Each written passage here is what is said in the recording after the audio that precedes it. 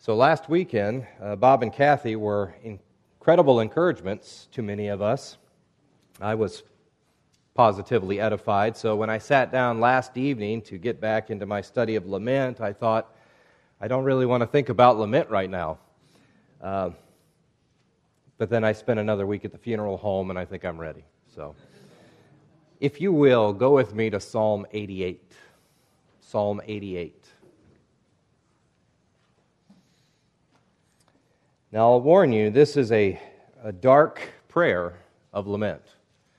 It's so dark, in fact, the psalm ends with the word darkness. In the original Hebrew writing of it, as well as a few of the English translations, darkness is the last word of this prayer.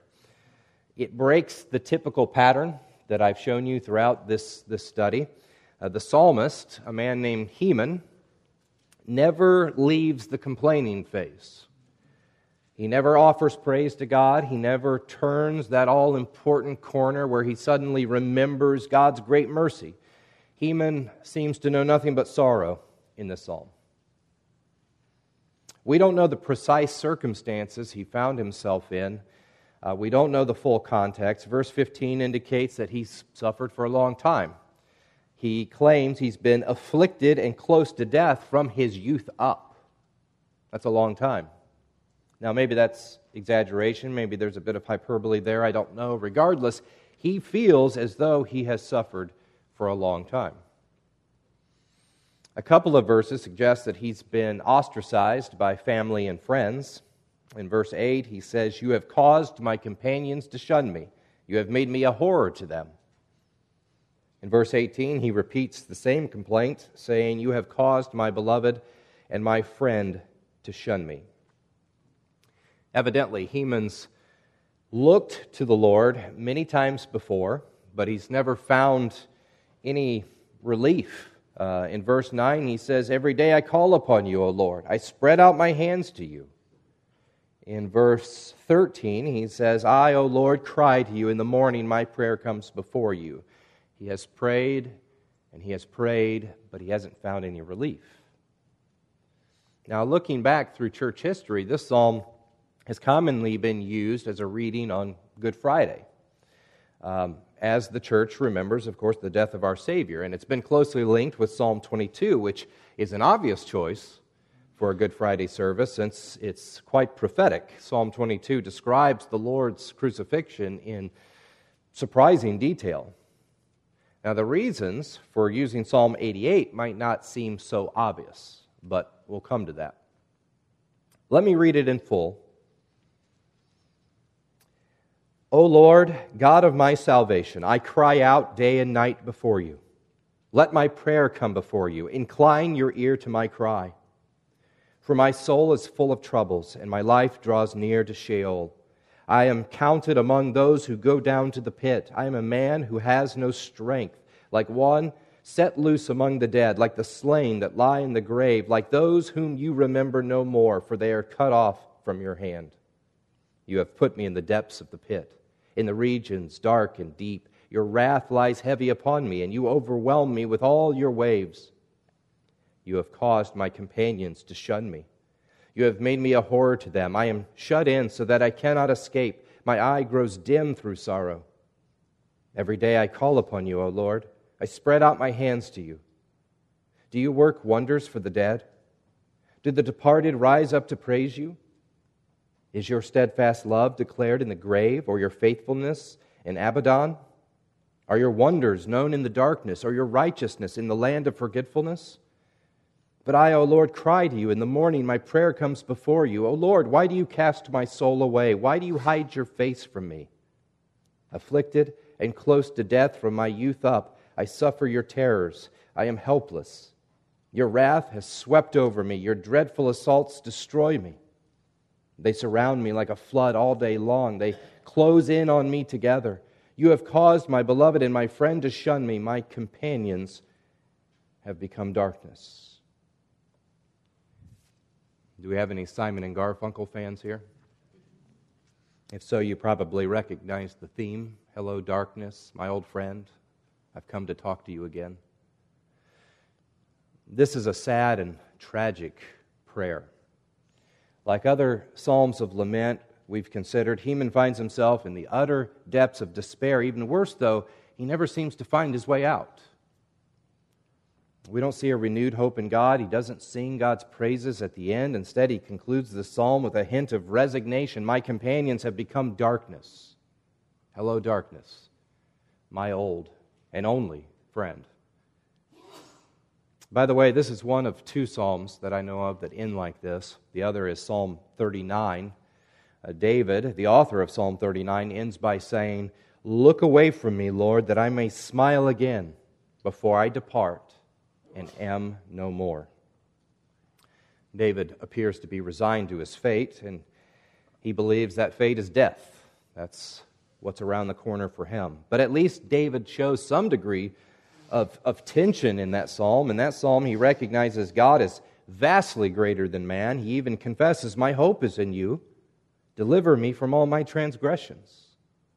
So as he cries out to God, he admits that maybe he's receiving some sort of just discipline, yet he never turns that corner to praise God, as most of these laments do. He never steps out of the fog of his despair. Even so, I would argue that Psalm 88 is even darker than Psalm 39. And that's the reason I've chosen this text. If we're going to think about lament, let's go all the way to the bottom. Let's consider a man who is so terribly troubled that he never finds hope or comfort in the midst of his prayer, as far as we know. Let's think about what we can learn from this psalm and from lament in general. Evidently, Heman is a man of faith. And I say that, though we can certainly argue his faith has been diminished through his trials, but notice how he begins this prayer. "O Lord, O Yahweh, God of my salvation." This is a man who knows to whom he's speaking.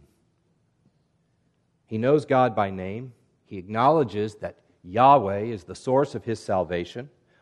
All of the days that he has cried out to God, he has done so with an understanding that God can deliver him. Skipping down to verses 3 through 5, Heman has been so troubled for so long that he feels that his very life is slipping away from him. He has one foot in Sheol, that is the grave or the realm of the dead. He's still alive, but as far as he's concerned, he's as good as dead.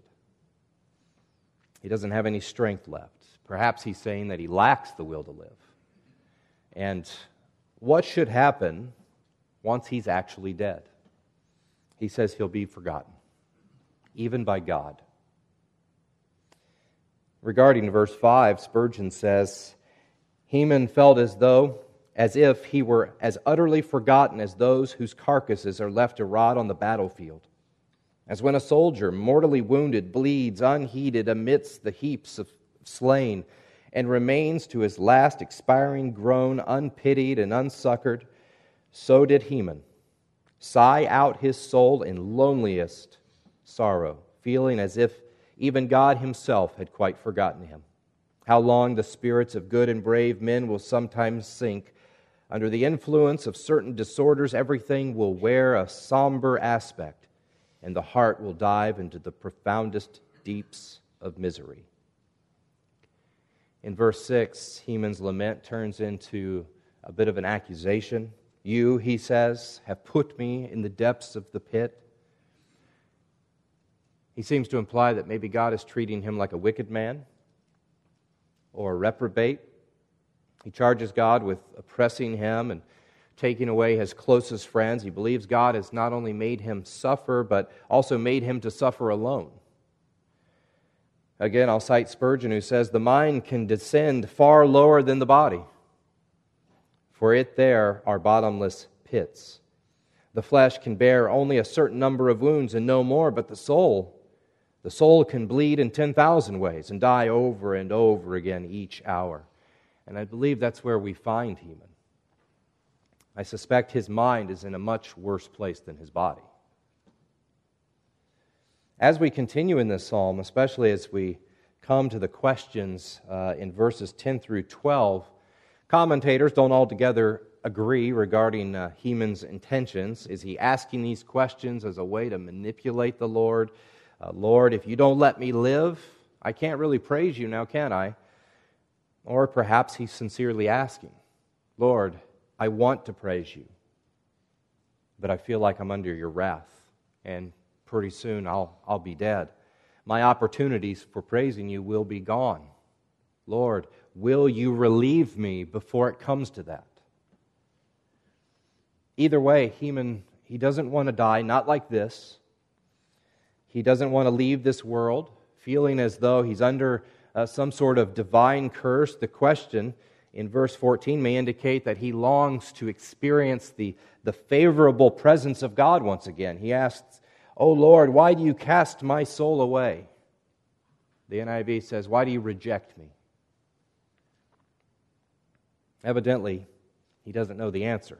He doesn't understand why this is happening. Like Job, he's tormented in part by his ignorance. He feels that maybe God is punishing him, but he doesn't really know why. There's a mystery to the whole thing. Now, some commentators have said this question of why is really a question of faith. They suggest that it's good to ask the Lord why, but I don't know if we can always say that with certainty. And that's one of the challenges of studying lament in the Bible. Job, for example, we're told he was blameless. He was upright. He feared the Lord and he turned away from evil. And yet the Lord admonished him for many of the questions that he voiced and the statements that he made throughout his lamenting and those conversations with his miserable comfort of friends. The fact is, these prayers of lament are coming from faithful men who believe in the goodness of God, but their prayers are very muddied by their pain and their fears. It's not always obvious whether their questions are appropriate, which is why the Bible commentators don't agree. As I said before, these men are expressing a real struggle within themselves. There's tension there. It's a struggle between knowing God's goodness and enduring their trials, which seems counterintuitive to God's goodness and His faithfulness to His people. They're experiencing tension between God's faithfulness to His people and that sense of Him being so far removed from their situation. They don't know what to make of it, and their confusion comes out in these prayers. So once again, these laments aren't necessarily teaching us how best to pray. In them we see a mixture, really, of faithfulness and unfaithfulness. And sometimes that line between them is very blurry.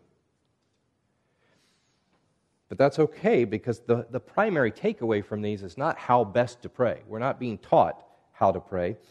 In a moment, I'll come to what is the biggest takeaway of all, and that's where we want to end today.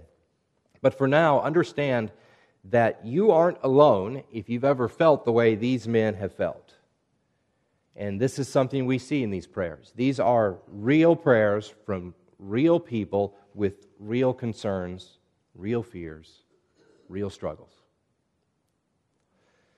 Here we have a man who has trusted in God as his Savior. We see that in verse 1, yet he's not immune from this darkness, right?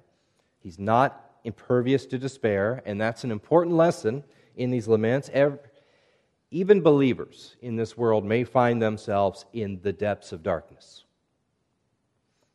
As Martin Lloyd-Jones wrote in his excellent book, Spiritual Depression, he says, the Scriptures do grant clearly by their teaching that it is possible for a Christian to be depressed. Now listen to this next part. Not that they justify this, but they do recognize the fact. And I think that's an important distinction. A couple of months ago, it was one of those weeks where I woke up on a Monday and I really didn't want to start the week. I wanted that weekend to last just a little bit longer. And so as I was sitting down to sip on some coffee, I pulled Spurgeon's devotional out and I read for the day. Here's what he said. Do you believe that your sins are forgiven and that Christ has made a full atonement for them? Then what a joyful Christian you ought to be. How you should live above the common trials and troubles of the world. Since sin is forgiven, can it matter what happens to you now? What a great question. Since your sin is forgiven, can it matter what happens to you now? That's what Martin Lloyd-Jones meant when he says the Bible doesn't justify our despair. It shows us that we can have despair, but it doesn't justify our despair. Ultimately, believers in Christ don't have a reason to feel despair. Yet, the Bible does show us that faithful men and women have felt that way. Furthermore, Psalm 88 in particular shows us that believers can sometimes feel that way for extended periods of time.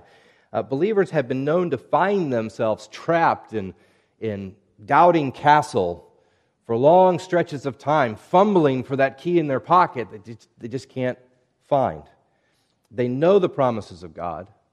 They know the goodness of God. They believe He is the source of their salvation, but the external darkness of their circumstances has a way of creeping in and becoming a kind of inner darkness in their minds and in their hearts. It's like they're fumbling through a dark room and they just can't get their eyes to adjust.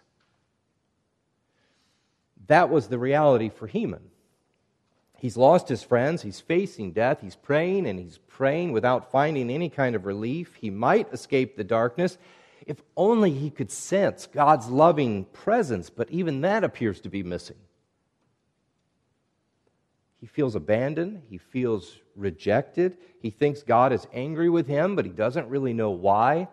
He trusts God to be his salvation, but in the end he feels himself completely overwhelmed by this darkness. Now, I know Psalm 88 may seem terribly discouraging, but I consider it a blessing. Why? Well, if for no other reason, God gave us this psalm to show us a measure of authenticity. For years now, I've followed this little blog written by a practicing Buddhist, and I'm talking about the American liberal version of a Buddhist. He likes to give these small, actionable steps, advice to help people achieve complete peace in their lives, right? And to be clear, I'm not interested in his advice, but I've always been intrigued by this concept that how are you going to, as he says, create a heaven on earth in your mind? You can completely remove every bit of negativity and just live in this weird little bubble that is a heaven on earth. Well, I've noticed that throughout the years, he has never admitted to having a bad day. But I guess that's to be assumed. I mean, he's found heaven on earth, right? But he never warns his readers that they'll have a bad day. Instead, he always paints this unrealistically rosy picture of life. He says, if you do this, all of your troubles will just disappear. The Bible, on the other hand, doesn't do that. The Bible is remarkably honest about our struggles in this world. It doesn't attempt to whitewash the Christian life. It doesn't say, if only you'll follow Christ, everything will be smooth sailing. In fact, it says the exact opposite of that. Jesus said, whoever finds his life will lose it, and whoever loses his life for my sake will find it. Jesus says, before you can follow me, you should know that personal sacrifice is involved. It won't always be easy. Yes, the rewards are great, unimaginably great, but I'm not offering instant gratification. If that's what you're looking for, you'll have to look elsewhere. I can't give you instant gratification. The path of Christian discipleship is one of cross-bearing.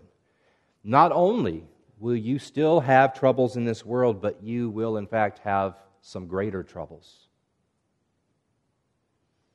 If you listen to a Buddhist, or you listen to a prosperity preacher, or many others in this world, they will give you false promise after false promise of complete satisfaction right here, right now. That's not honest. I consider it a blessing to read the Bible and to see how the saints before me struggled. To see they went through some of the same things that I've been through, to see they've had the same fears, the same misunderstandings, the same confusions. Last week we heard all about the flaws in the Corinthian church, right? In short, the saints before us were human beings living in a fallen world. Of course they had troubles, and I think we can appreciate God's honesty with us about those troubles. What's that line from the Princess Bride? I believe it goes, "Life is pain. Anyone who tells you differently is selling you something." True Christianity isn't selling anything. It doesn't make false promises. In fact, true Christianity is very honest about the challenges. It's honest about the difficulties we will face as disciples of Christ. The lament psalms in particular are very honest about the darkness we sometimes experience. They're honest about the depths of that darkness and sometimes the longevity of that darkness. They're honest about the imperfect responses we may have to that darkness. This kind of honesty is a great blessing because God has not given us false expectations. We don't enter into the Christian life thinking, wow, everything is going to be perfect now. I'm never going to have a bad day again. It's a great blessing because we can look at Scripture when we face our trials and see that others have faced them too. Job faced terrible trials, though he had not done anything specifically to bring those trials upon himself. Yes, sometimes we suffer as a part of God's discipline, but sometimes we suffer through no specific fault of our own that we can point to. So the Bible gives us very real expectations. It's not selling us something. But let's go further. Now, when we read the lament psalms, as we've discussed, we typically see a pattern that begins with a desperate cry to God, and it ends with the lamenter praising God. And that prompts us to ask, how do we go from the depths of despair to praising God in a single prayer? Even if you were reading one of these psalms for the very first time, you would immediately realize that such a transformation must be possible. We see it right here. There is a way to escape despair. The psalm itself may not provide the answer as to what exactly happened from the first verse to the last verse, but at least you know there must be an answer somewhere.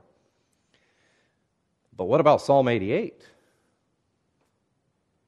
Heman finds no reprieve. He doesn't praise God. He doesn't seem to escape his despair. Again, his last words are, "My companions have become darkness. Darkness is my only friend." Now, if this were the first biblical lament that someone ever read, he probably wouldn't immediately understand what kind of lessons we can draw from a passage like this. Then again, he would probably notice that this psalm is only 18 verses in a Bible with more than 30,000 verses, right? In other words, Psalm 88 is not the extent of what God has said. We'd have a pretty miserable religion if Psalm 88 was the entirety of the Bible. If you choose to study the subject of lament any further after today, I think this will be really helpful. Over the years, I've read a few books and many articles about lament, and if you ever read anything about lament where the author never goes outside of the lament psalms to make his points, to build his theology, you may want to find a different source to learn from. The lament psalms don't necessarily teach us how to pray. They don't provide commentary on themselves. They don't give us the much fuller view that we really need to understand them. So we need to place them in the context of the entire Bible. Having said that, let's briefly consider why Heman may be suffering. Why is God not answering his prayers? Why is God not giving him instant relief? What's happening here? It may be great that the Bible is honest about our trials, but that doesn't necessarily explain why we have them. So let me give you 5 possibilities. First, God's people may suffer because God is moving us toward repentance. He's moving us toward repentance. during this series. I know I've quoted John Newton's hymn a few times. Let me quote it again. The narrator in the song, he prays that he might know more of his salvation. He wants to grow in grace and faith. And God answers his prayer by seemingly plunging him into greater despair. And when the Lord finally explains why in the hymn, he says, "'Tis in this way I answer prayer for grace and faith. These inward trials I employ from self and pride to set thee free and break thy schemes of earthly joy, that thou mayest find thy all in me." What better way to loosen our grip on all of the idols to which we cling than to prove they can't actually do anything for us. They can't bring us satisfaction. We must turn to God. And by the way, sometimes we suffer to lead others to repentance. Do you remember when Jesus spoke about the 18 people who died when the tower in Siloam fell? He said, "Do you think that they were worse offenders than all of the others who lived in Jerusalem? No, I tell you, but unless you repent, you will all likewise perish." We could say the same thing about Ananias and Sapphira in Acts chapter 5. They served as a warning to others. Second, we may suffer because God wants to strengthen our reliance on Him. In 2 Corinthians chapter 1, this is verses 8 and 9, Paul says, "For we do not want you to be unaware, brothers, of the affliction we experienced in Asia. For we were so utterly burdened beyond our strength that we despaired of life itself. Indeed, we felt that we had received the sentence of death. But that was to make us rely not on ourselves, but on God who raises the dead." Third, we may suffer because God is sanctifying us. He's conforming us more and more to the image of His Son. He's making us increasingly holy. Listen to Hebrews 12. "For the Lord disciplines the one He loves and chastises every son whom He receives." Skipping ahead, He disciplines us for our good, that we may share His holiness.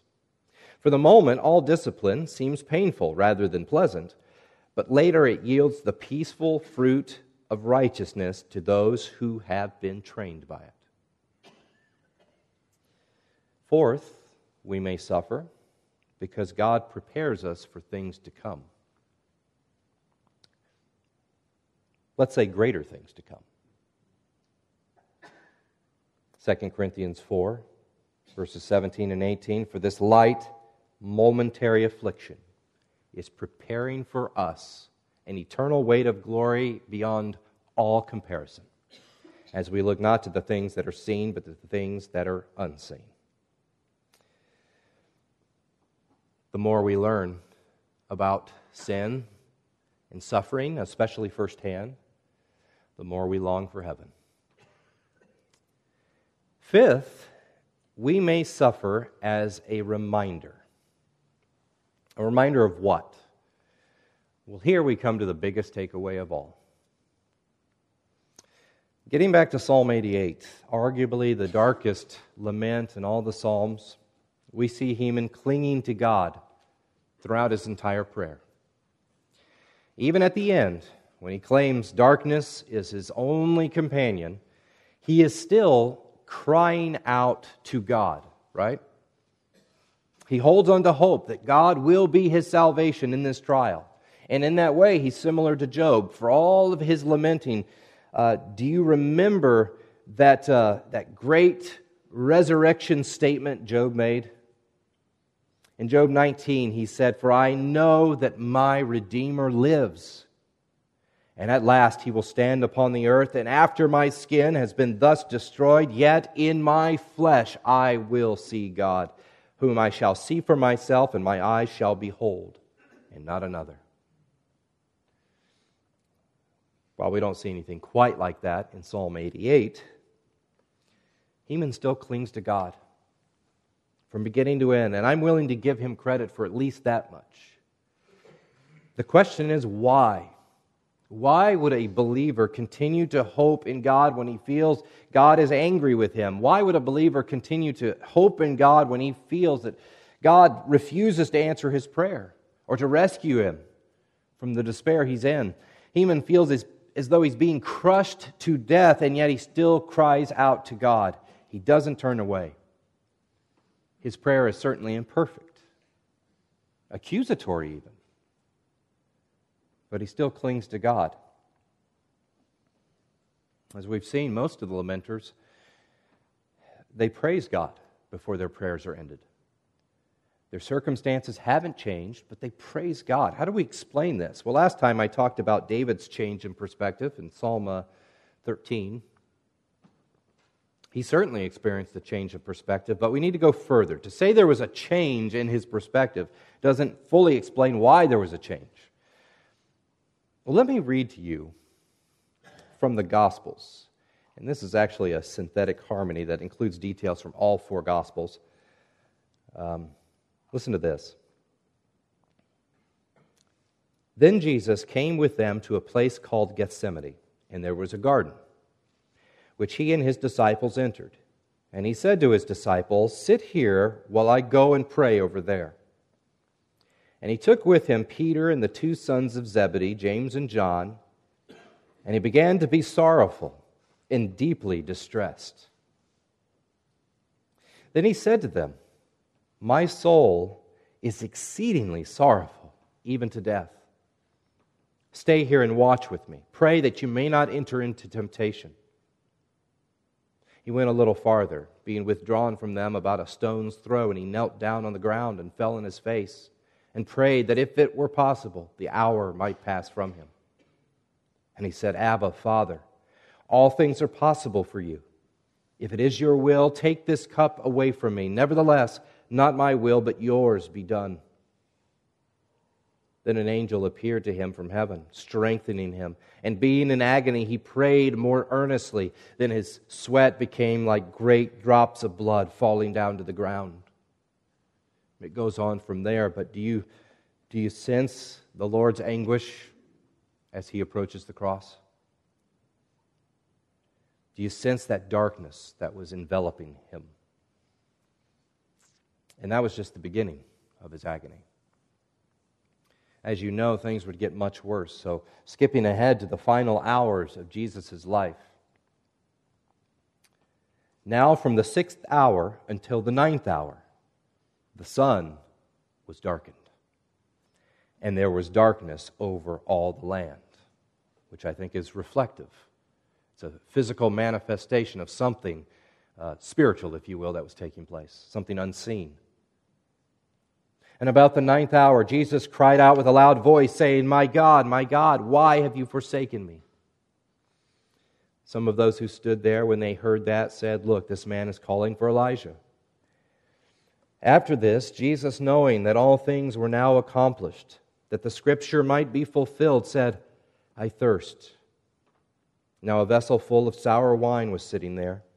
Immediately, one of them ran and took a sponge, filled it with sour wine, and put it on a reed of hyssop, and put it to his mouth, and offered it to him to drink. The rest said, "Let him alone. Let us see if Elijah will come to save him and take him down." So when Jesus had received the sour wine, he said, "It is finished." And when Jesus had cried with a loud voice, he said, "Father, into your hands I commit my spirit." Having said this, and bowing his head, he breathed his last and yielded up his spirit. Now, if you think my point is that Christ can sympathize with us, you're only half right. I want us to see that Christ is the only one who has ever been in a position to rightfully lament the way Heman or David or others have lamented. In Psalm 22, for example, David may have felt forsaken by God, but he wasn't. He wasn't forsaken by God. Jesus, on the other hand, was. And that is why he claims those words when he's hanging on the cross. My God, why have you forsaken me? David did not suffer the full wrath of God for his sins. Christ did.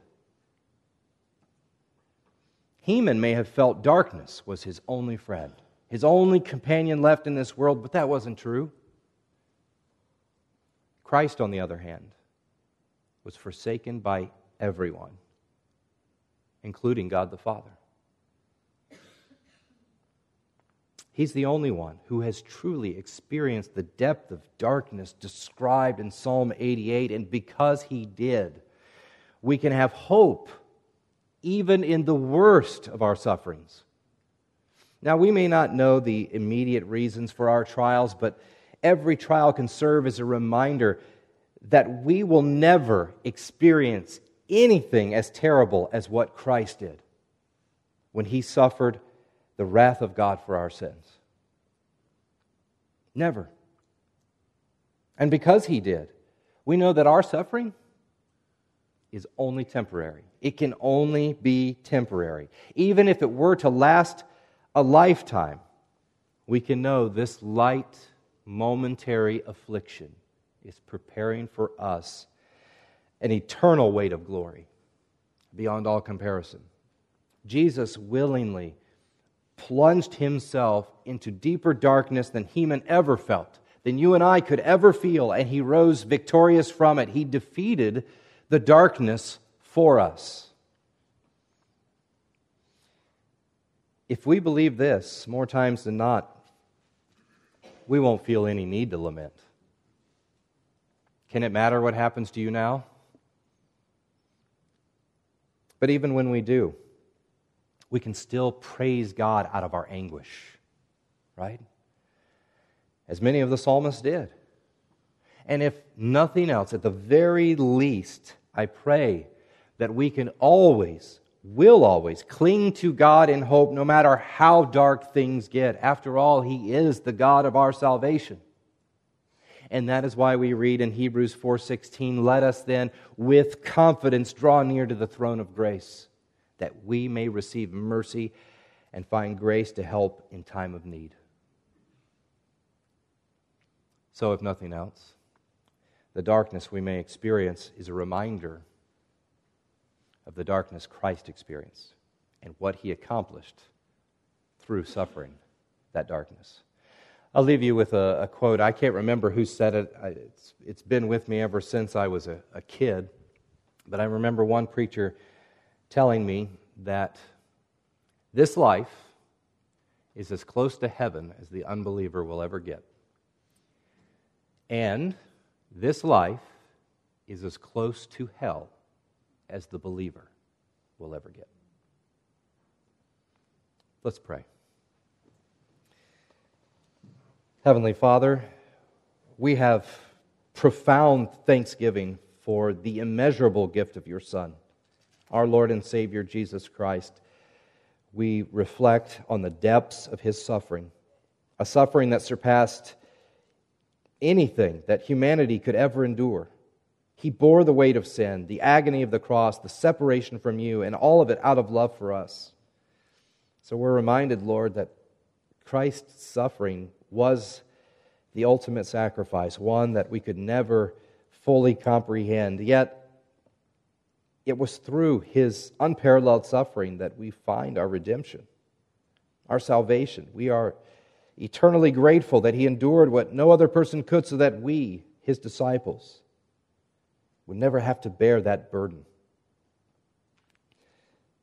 So in the shadow of his sacrifice, we find hope. We find forgiveness. We find the promise of eternal life, the temporary nature of our own sufferings in this life.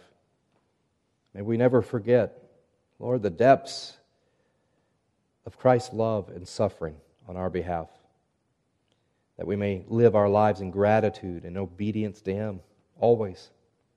May we turn to him in our despair, and may we always find hope through him, no matter what we endure. I offer this prayer in the name of our suffering Savior, Jesus Christ. Amen. We're dismissed.